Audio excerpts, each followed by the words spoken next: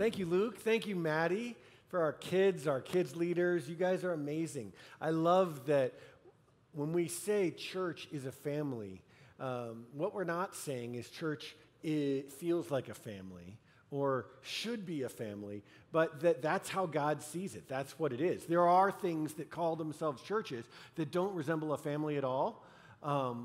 Just like you can buy something that resembles AirPods, but they were actually made cheaply and they're sold out of someone's trench coat and they're a tawdry knockoff.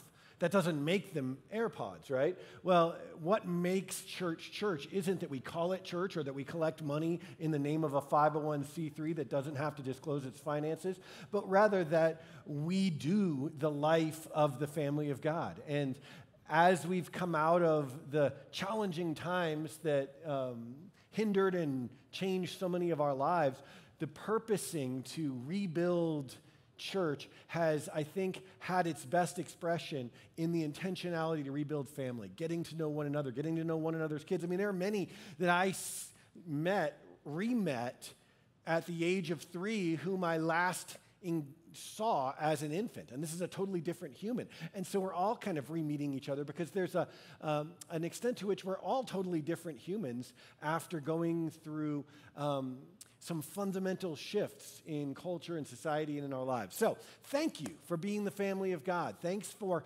being there and signing up again and re-enlisting to be one another's spiritual family. I mean, there's a lot of different ways we can understand family. This is a way that I really love. And I have loved raising my family in the context of this church family, and I'm so grateful that many of you are doing that as well. And today is a great sort of symbol of that reality. As Pastor Lucy mentioned, we are closing out our series this morning called In My Feelings, not closing out our engagement of whole life transformation and emotional health. Really, this is the end of the beginning of calling us to a life of discipleship that follows Jesus and thus engages all of us as he would like to do. So we're going to continue this work in the life of our church in the months and years ahead. But alas, we're going to turn to a new subject next week, which is the book of Mark. We're going to study through that for the 2 months of June and July and talk about our value for the centrality of Scripture and how we embrace Scripture as central to our lives. Not only doing that, but looking at how that is done. That's going to be our work with the Gospel of Mark front and center for the summer, and I invite a bunch of you to study along, all of you, I hope, to study along with us as we walk through the book of Mark this summer. But this morning, we have work to do to finish up this topic. So we're going to do that partly in presentation and then partly in discussion. So let's jump right in. Father, in Jesus' name, we give our focused attention to your word. Would you help us to receive you and remember that we search the word thinking it'll give us life, but that the word points to you. That's what you said, Jesus. So help us to meet you, to encounter you through your word, and we worship you with this intentionality. In your name, Jesus, we pray. Amen. All right, I have a shocking, true confession with which to begin this final installment in our series this morning. This is going to scandalize some of you, and it may make some of you need to leave the church. And I'm sorry for that. That would make me sad. I hope you don't. But I can't live a half-truth any longer. I need to come clean with you. I don't like the Enneagram.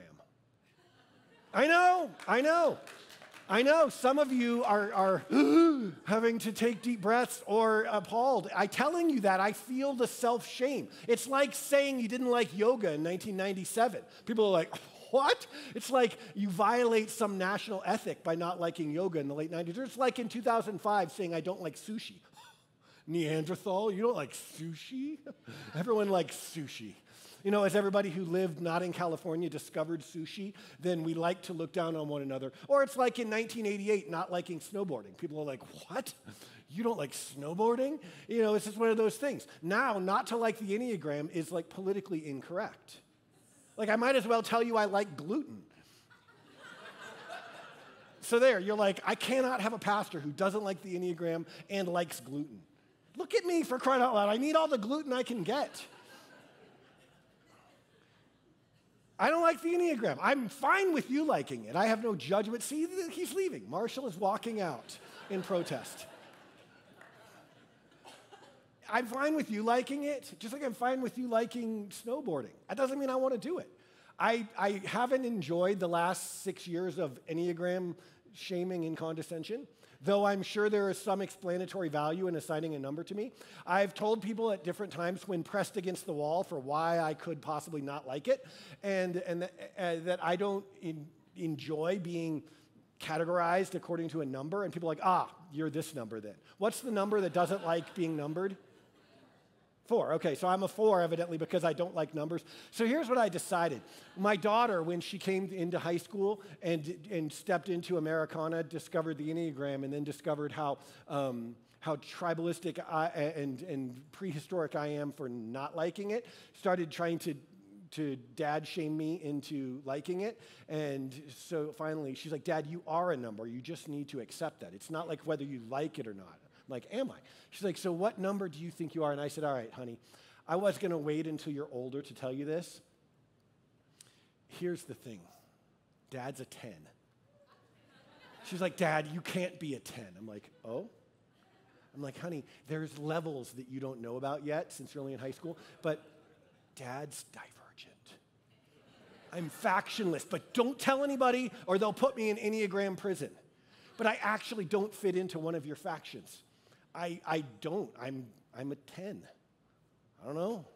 And some of you are like, ha, ha, ha, can we get on from bashing the Enneagram? I'm finding therapeutic value in this because this has been so impolitic for the last decade that you Enneagram enthusiasts have held me hostage. No. And so I'm just kidding. I'm glad that you find explanatory value for your soul and mine in it. I think that's wonderful. The truth is, it's rooted in sort of a nonconformist streak. I don't like doing things that I'm told I have to like doing. And I probably to an unhealthy extent, I prefer things intuitive and organic rather than quite so linear and structured. Like I like structure as much as the next guy, or at least I recognize the need for it. But given the choice, like I don't journal. I know, journaling, not liking journaling is like the Christian version of not liking the Enneagram. So I've just told you I like gluten, I don't like journaling, and I don't like the Enneagram. That's enough. Right there, I'm going to get a hate letter afterward. I mean, I probably should like journaling, and I do it on occasion, but I don't enjoy it because I like it to be less structured and more organic for me. I think you should like journaling. I think lots of other good Christians think you should like journaling, and that's almost as much as saying you should. I just don't. And it's probably a fault and a weakness, but I prefer things that, I don't know, just flow more organic and more intuitive. That's partly my personality, and like I said, partly undoubtedly some immaturity lingering in my soul. The challenge with emotional health, with engaging our feelings, is that it doesn't happen so well organically. It only goes so far when we embrace it intuitively. There is a point after which, if we're going to sign on for the journey of whole life transformation, which I believe is what Jesus invites us to, and what we value as a church enough to teach a series promulgating this value, engaging whole life transformation, then there is a point after which, if we're going to do this work, we have to do it on purpose. It takes intentionality. So that's our title this morning as we wrap up this topic. Sorry for offending all of the Enneagram enthusiasts. Can you see the sorrow, the grief that I feel? Does anyone else agree with me, or are you all looking at me with scorn? Okay. All right. Thank you. There's something deep in all of us that wants to know we're not alone. All right, Ephesians chapter 4. We went from the Old Testament, we looked at some of the patriarchs, then we checked in with Jesus for a couple weeks. Now we're going to listen to the Apostle Paul and what he has to say on this important subject of emotional health. We're in Ephesians chapter 4 today. Starting in verse 17, the Apostle Paul writes, "With the Lord's authority, I say this, live no longer as the Gentiles do. For they're hopelessly confused, their minds full of darkness. They wander far from the life God gives because they've closed their minds and hardened their hearts against him. They have no sense of shame and live for lustful pleasure and eagerly practice every kind of impurity. But listen, that isn't what you learned about Christ. So here Paul goes on for the rest of Ephesians chapter 4, distinguishing, demarking the way of this world from which we came to the way of Jesus and his kingdom into which we were reborn. And he says, remember, the world's way is like this.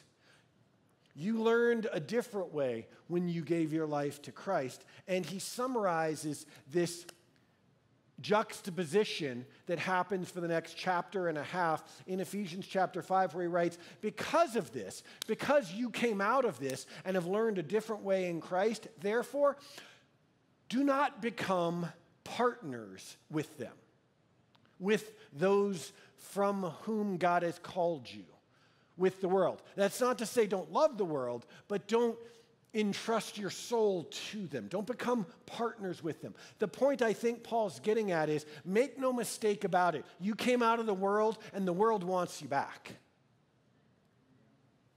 It wants to re-assimilate you. The world and the God of this age, our ancient foe, the devil, they're not content to let you walk away. And so if the world and Satan can't have you, it at least wants to co-opt you. It invites you back constantly into a sort of partnership, as this verse suggests, where maybe we can tell ourselves we're not fully embracing the world again. We're not going headlong back into sin and depravity, but we can sort of keep one layer removed for the sake of appearances and partner with the world. Like we launder our money, we don't launder our money, but a business might, through a partnership, turns into a stronghold, which turns into a return to the yoke of slavery. When the people of Israel were delivered from bondage in Egypt, a picture of our deliverance from bondage to sin, God constantly warned the people not to go back to Egypt. Don't look back. Don't worship their gods. When you go into the land of Canaan, completely separate from and extinguish their idolatrous and evil practices. Don't partner with the world, or that partnership will end up taking you farther than you want to go and costing you more than you want to pay and keeping you longer than you want to stay. That's the way our enemy works. In verse 8, here in Ephesians chapter 5, Paul continues, for at one time you were darkness, but now you're light in the Lord. So walk as children of light. For the fruit of light is found in all that is good and right and true. And try to discern what is pleasing to the Lord. Take no part in the unfruitful works of darkness, but instead expose them. So now he's talking about what to do about that duality. Don't engage it, but instead oppose it. It's shameful even to speak of the things that they do in secret, they who would invite you back into a sort of partnership. But when anything is exposed by the light, it becomes visible, for anything that becomes visible is light. Therefore it says, awake, O sleeper, and arise from the dead, and Christ will shine on you. Look carefully, and this is our key verse.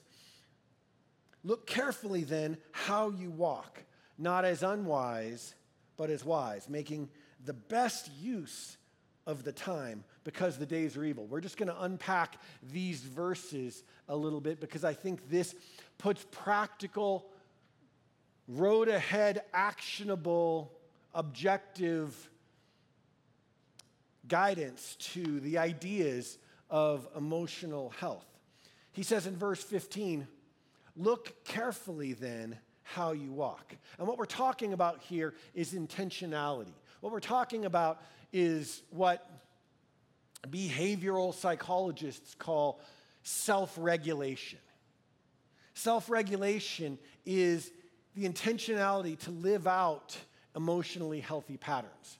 It's taking a step beyond just believing in the importance of emotional health or wishing for it and establishing patterns of intentionality in order to live out emotional health.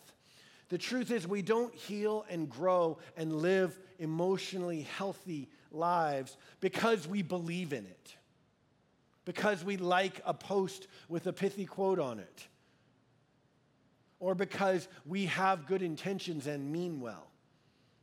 We live, heal, and grow into the full transformation of Christ and emotional health because we prioritize it, because, in short, we do it on purpose.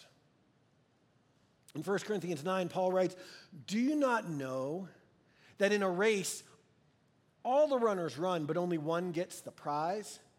Therefore run in such a way as to get the prize." Run not just to get the participation ribbon, run to win. He says, look at me. I don't run like someone running aimlessly. I run with purpose and intentionality. In his classic work, Celebration of Discipline, Richard Foster wrote, "The desperate need today is not for a greater number of intelligent people or gifted people, but for deep people." I love this idea. That's not to devalue intelligence or our gifts. God uses these things and gave them to us on purpose. But the greatest shortage he, I think, astutely observes in our society and in the church is people who are intentional, grounded, rooted, deep, substantial. The result of go with the flow living, to which I find myself personally tempted often, is over time shallowness. When we just go where the wind blows, we end up shallow. It seems freeing, this style of living, but it actually enslaves us subtly and counterintuitively. It enslaves us to whatever comes up.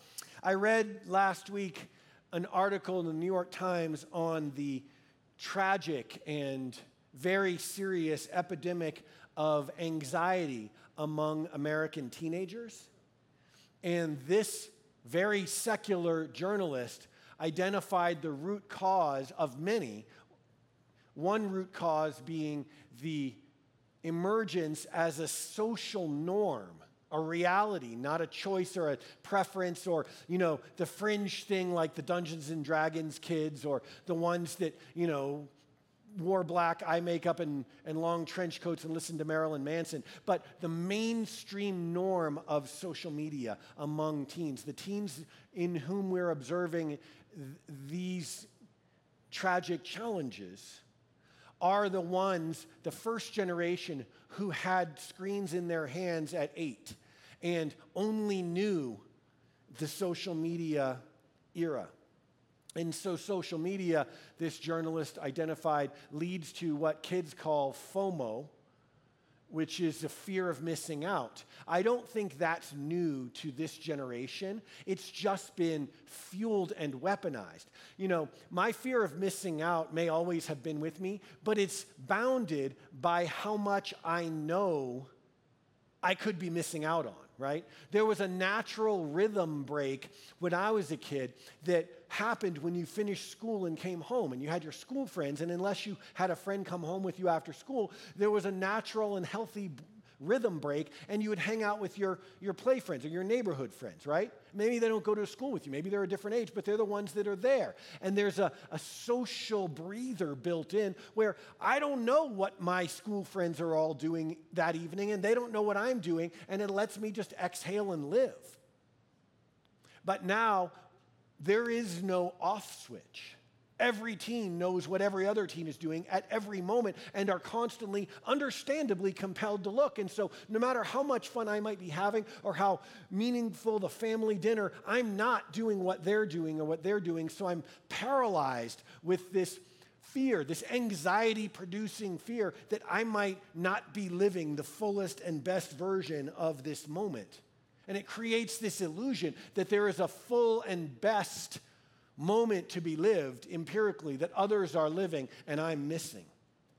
Well, just talking about that is enough to make me feel anxious. The journalist followed the sociological train to a societal loss of boundaries around what we do and what we could be doing, and thus a loss of intentionality.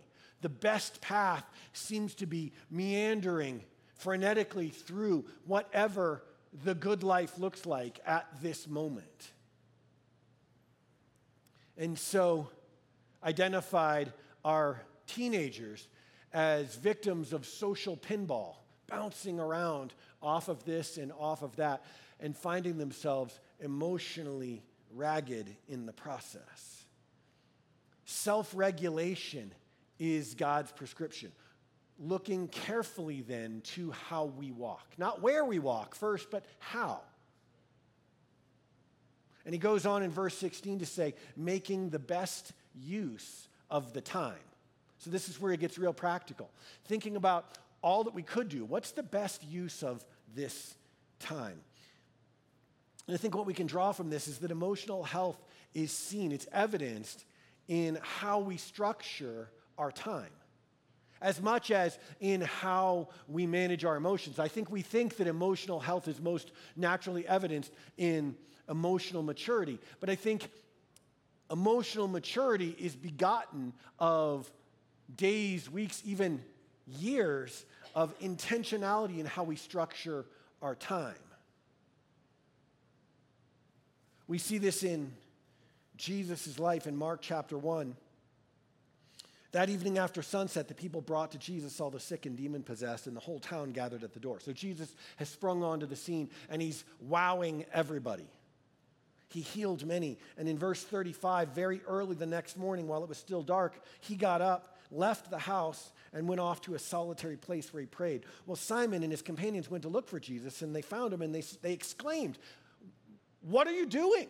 They exclaimed in the middle of his quiet time, "Everyone's looking for you," wanting Jesus to be subject to the tyranny of the moment, the demand, wanting him to feel the fear of missing out, disappointing everyone.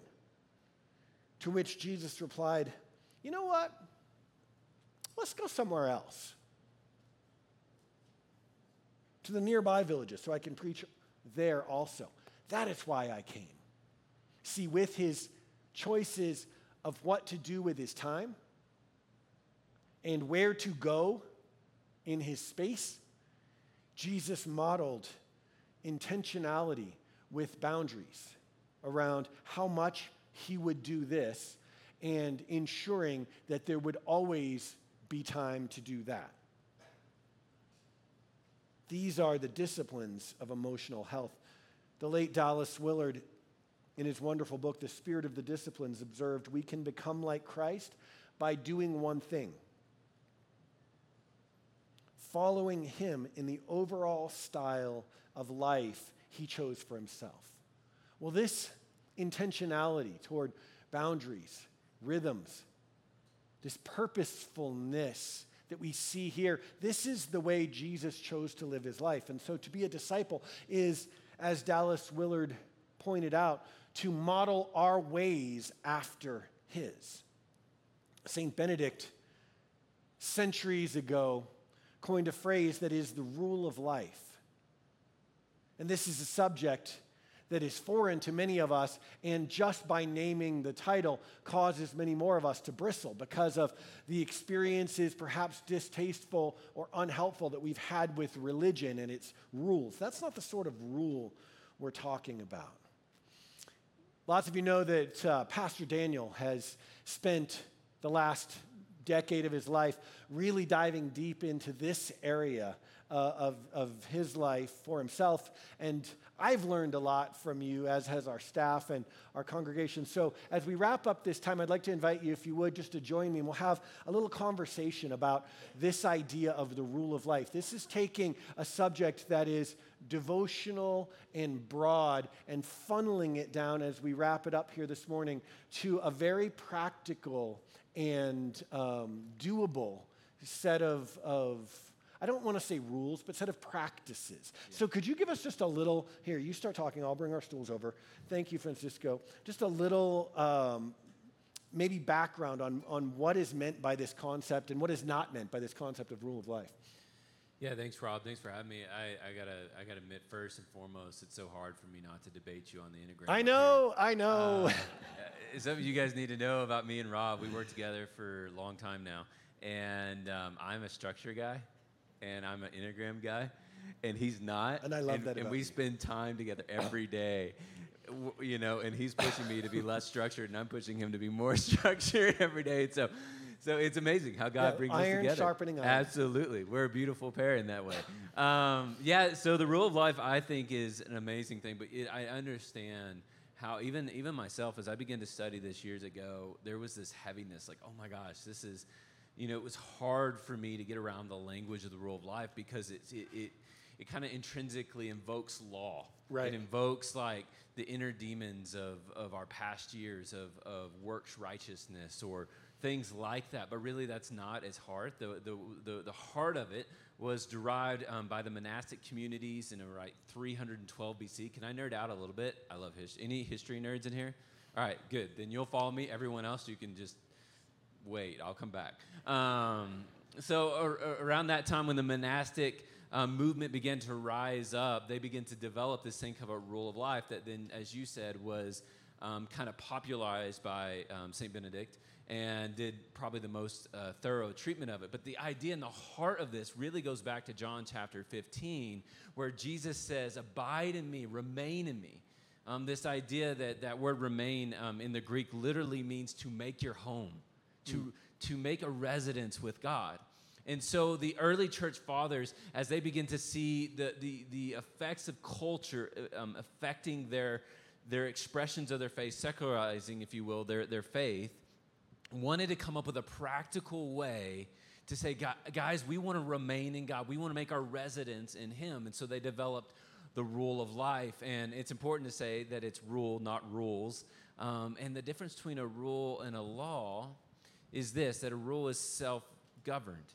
It's something that we put in our lives to regulate, like you said, and to live into our desires. And so at its heart, the rule of life is this. It's intentional rhythms and relationships that help you remain in Christ so that you will begin to experience and live into those deep desires and values that God has placed in your heart. So it's a set of like structures. It's structures, yeah. And some are boundaries to keep some things from overtaking our lives, and some are more like priorities to keep the busyness of life from preempting those rhythms. Absolutely. The reality is we live in a day and age where structure is almost a bad thing. We're told, freedom, whatever you want to do, whatever you want to be who you are, pursue what's in your heart. And these are not bad things, but too much freedom, as you pointed out, leads to anxiety. And I think as our culture has departed so much of, even, when I was a kid, Sabbath still existed in our culture. You couldn't go to the movie theater on Sunday. And while that got legalistic to a point, that created a structure that helped us rest. Right. And I think as we've abandoned structure and as we've gotten more self-driven, I think we're seeing anxiety increase. And I think even more so, we have values in our lives. I know you have values and desires in our hearts to live out, but we don't know how to integrate those values actually into our lives. So we live these separated lives where we have these values, but what we're living is very different. So these structures help us cultivate the rhythms and relationships so that we can remain in God and integrate those values on a more really practical level, because this stuff can feel so heady. It can feel so like, man, I want to be emotionally healthy, but how do I do that? Where do I even begin? Yeah. I love the discovery of, my discovery of this ancient principle, ancient value for a rule of life, to bring order out of swirl and to bring practical doability, if you will, to something that I've signed up for in theory. I've subscribed to, but I don't even know where to begin.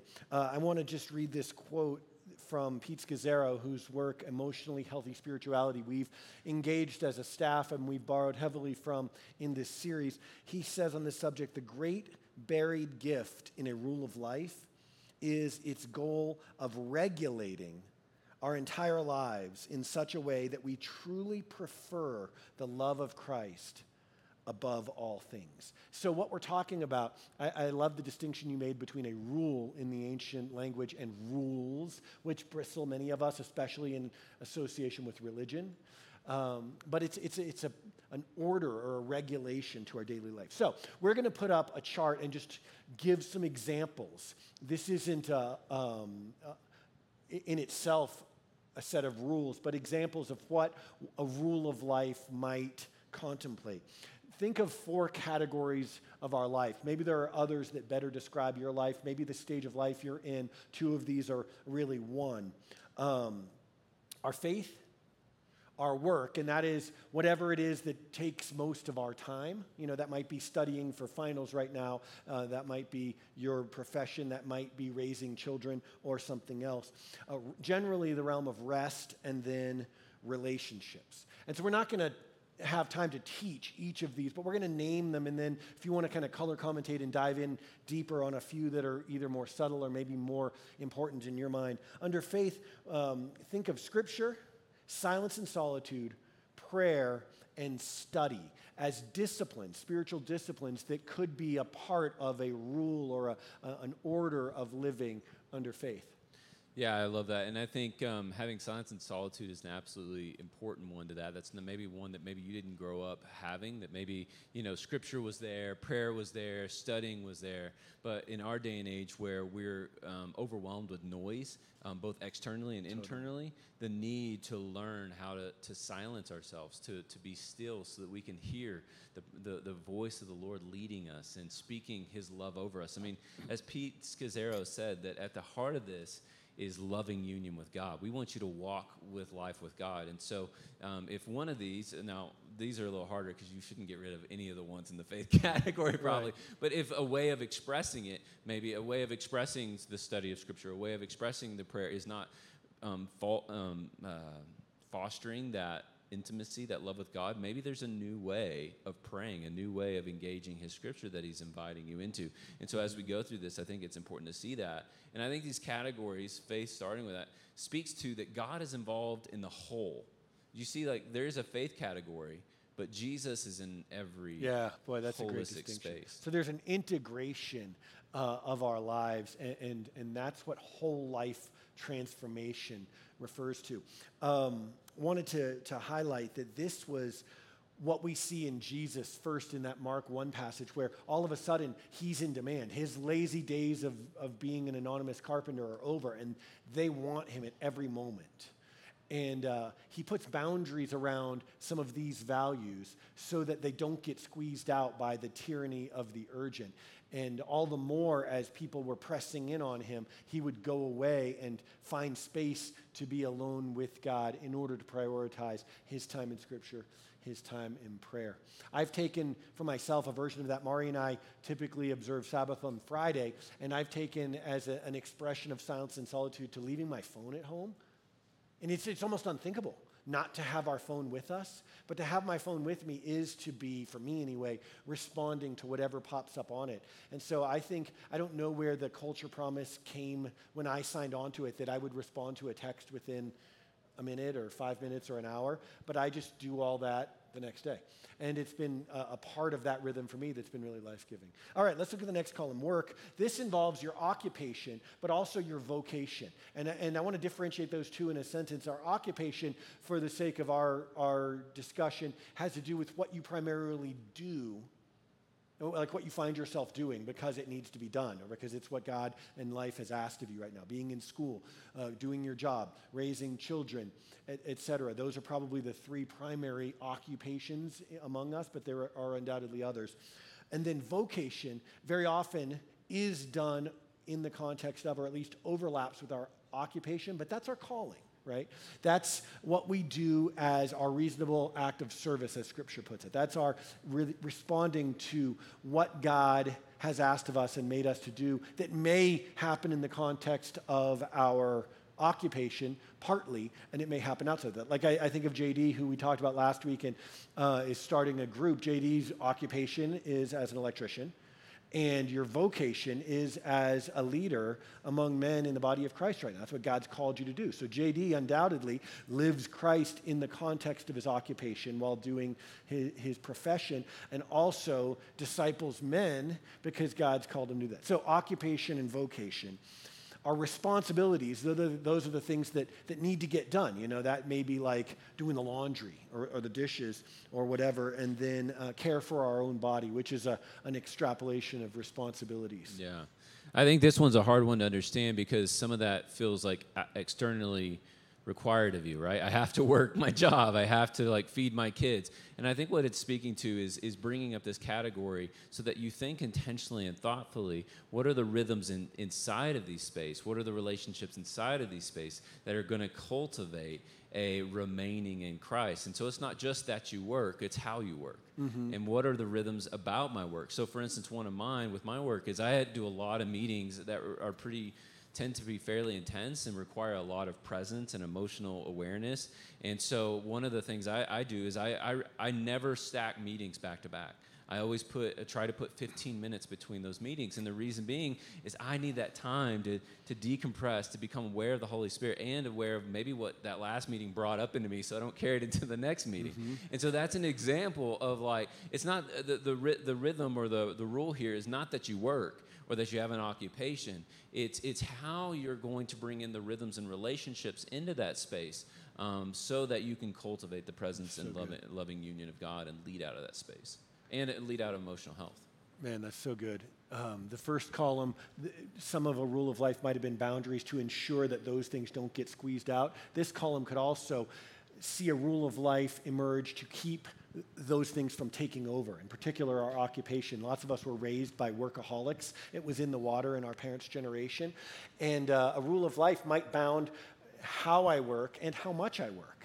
There might be so much attached to my job or so much expectation or so much opportunity that I could work 100-hour days, weeks rather. And some of us have known people and maybe been the person that kind of wears that like a badge of honor. I work a 148-hour week. And I think not good for you. And so how much are you willing to give? That could be part of a rule of life. Okay, let's name the rest column: Sabbath, simplicity as a spiritual discipline, recreation, and alas, fun. And I separated those because some of us live in Colorado and feel about our outdoor recreation the way I feel about the Enneagram. You're like, hiking. Like that's... Maybe recreation isn't your jam, but maybe you like scrapbooking. And I've decided you don't like hiking because every time I've tried to get you on a hike, you never show up. It is. You're besmirching me. I love hiking. Oh, my ankle hurts today. I fell down the stairs, Brown. I was battered. I'm clumsy. You were. I have long limbs. I saw the wounds. It was legit. I did. Maybe you don't like hiking because you're afraid you're gonna fall. Stop it. I like hiking. Okay, we're going hiking on Monday. Sorry, spiritual. Tomorrow. Yeah. Yes, okay. Rest. Speak a wise one. This is a favorite category of mine, and I think is one of the things that probably most of us are really bad at, is creating rhythms of rest, of delight, of celebration. Most of our rest is like work, busy, collapse. And so much of what God wants to invite us into emotional health is not doing more. And I think that as soon as we say this and we have this chart, immediately in you stress out a little bit. You go, oh, there's more I need to do to be a good Christian. Yeah, right. And there's that feeling of like, I got to add more to my life when I already feel overwhelmed. But the reality is a good rule of life is not adding more. It's simplifying your life and actually having less and just prioritizing the things that are going to help you be and live in that relationship and out of that relationship with God. And so rest is one of those, and work and rest go together because we are modeled in the scriptures and by God this rhythm of working and then an invitation to rest, and then working out of our rest. That's we see how creation started. That God created the earth, and then He rested, and then He made man, and man began into the cultural mandate of work. And so, this is what He's invited us to. Simplicity is hugely part of that. If you're going to incorporate this in your life, you're going to have to learn how to simplify the way you live. And that's hard for all of us. Our lives are complex. They're full with so many good things. And so it requires some dying to some of the things that we love so that we can truly experience the life God has for us. I love and have learned this discipline, spiritual discipline of simplicity later in my adult life. It's so freeing. It's the discipline of periodically taking inventory of our life, our soul, and our time, and then decluttering. And that's why this column doesn't just cram 5 things in a 4-thing container, but it creates room by deprioritizing things that God isn't asking of us and aren't life-giving for us to make room for those that are. Lastly is relationships, and that involves the specific work of emotional health, which might be seeking out professional care or intentional friendships in which we can continue in a safe and appropriate space to process the learning, healing, and growing of our hearts. Then family, close friendships, within our community, and then community on a broad basis, like we were talking about this morning. Yeah, absolutely. I think for all of this to work, it happens not alone. I mean, I think we think rural life, and as an individualistic society, we think my rule, my thing, but the reality is rule of life happened in community. It started in the monastic community where you had these believers living in communities that supported each other's rules of life. They supported each other's rhythms, and they lived in similar rhythms that complemented one another. This is absolutely necessary if we're going to have a rule of life. We need others around us that are saying, hey, you value coming to church on Sunday and gathering with the believers? I value that. I will be there. I will see you there. And as you surround yourself with people that have similar rules of life, it propagates, if you will, this in your life so that you can keep to cultivate it. Because everything in the world is going to be wanting to pull away from simplicity, from family, from emotional health, from close friendships. I mean, how hard is that today in our living our lives on social media and relationships that are this deep to have close, intimate relationships? Yeah. So this idea of a rule of life is a whole thing, as the kids say, right? Like, I mean, you're not going to hear this for the first time and go home and have enough to do that meaningfully. Our hope was to awaken the idea, perhaps refresh it if it's something that you've engaged, but it's been a while or haven't engaged fully, and then more than anything, to invite and inspire you. If we want to know more, and you want to develop a rule of life and take a step this summer of practical, intentional growth. Any suggestions? Yeah, absolutely. I think the first place to start, and we're going to send out this week in an email, and then you can check on our social media, is a podcast that has 7 questions that helps you kind of develop your own rule of life. It should be something, while these are great suggestions, that should be developed out of your own desires, your deep desires and longings for God. And so, one, be looking for that as we send that out today and this week. But the other thing is, the reality is you have a rule of life, whether you know it or not. It is informing and instructing the way you live. It is shaping you. And I think the first step is asking the question, what is my rule of life?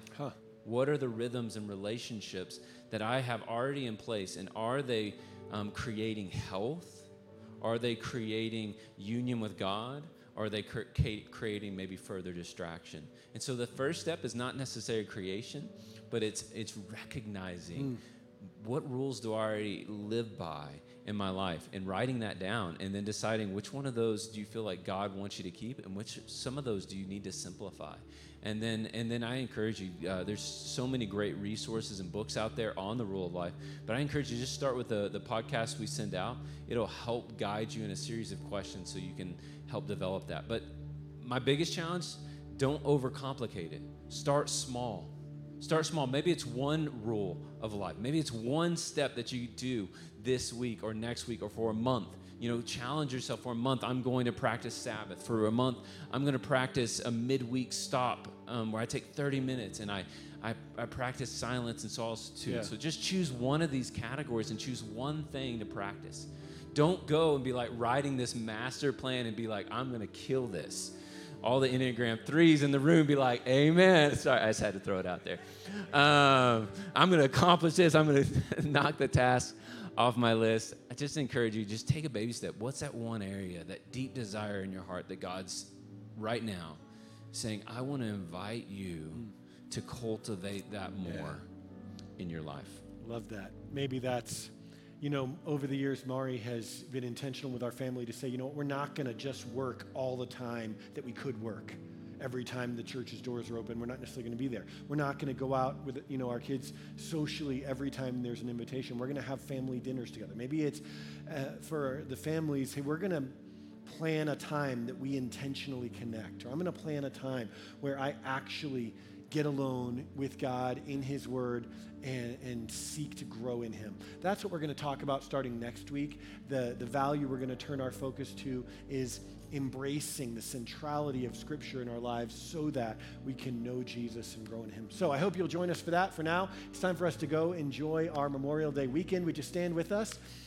Daniel, you want to pray a blessing over us as we go? Yeah, absolutely. Let's receive this.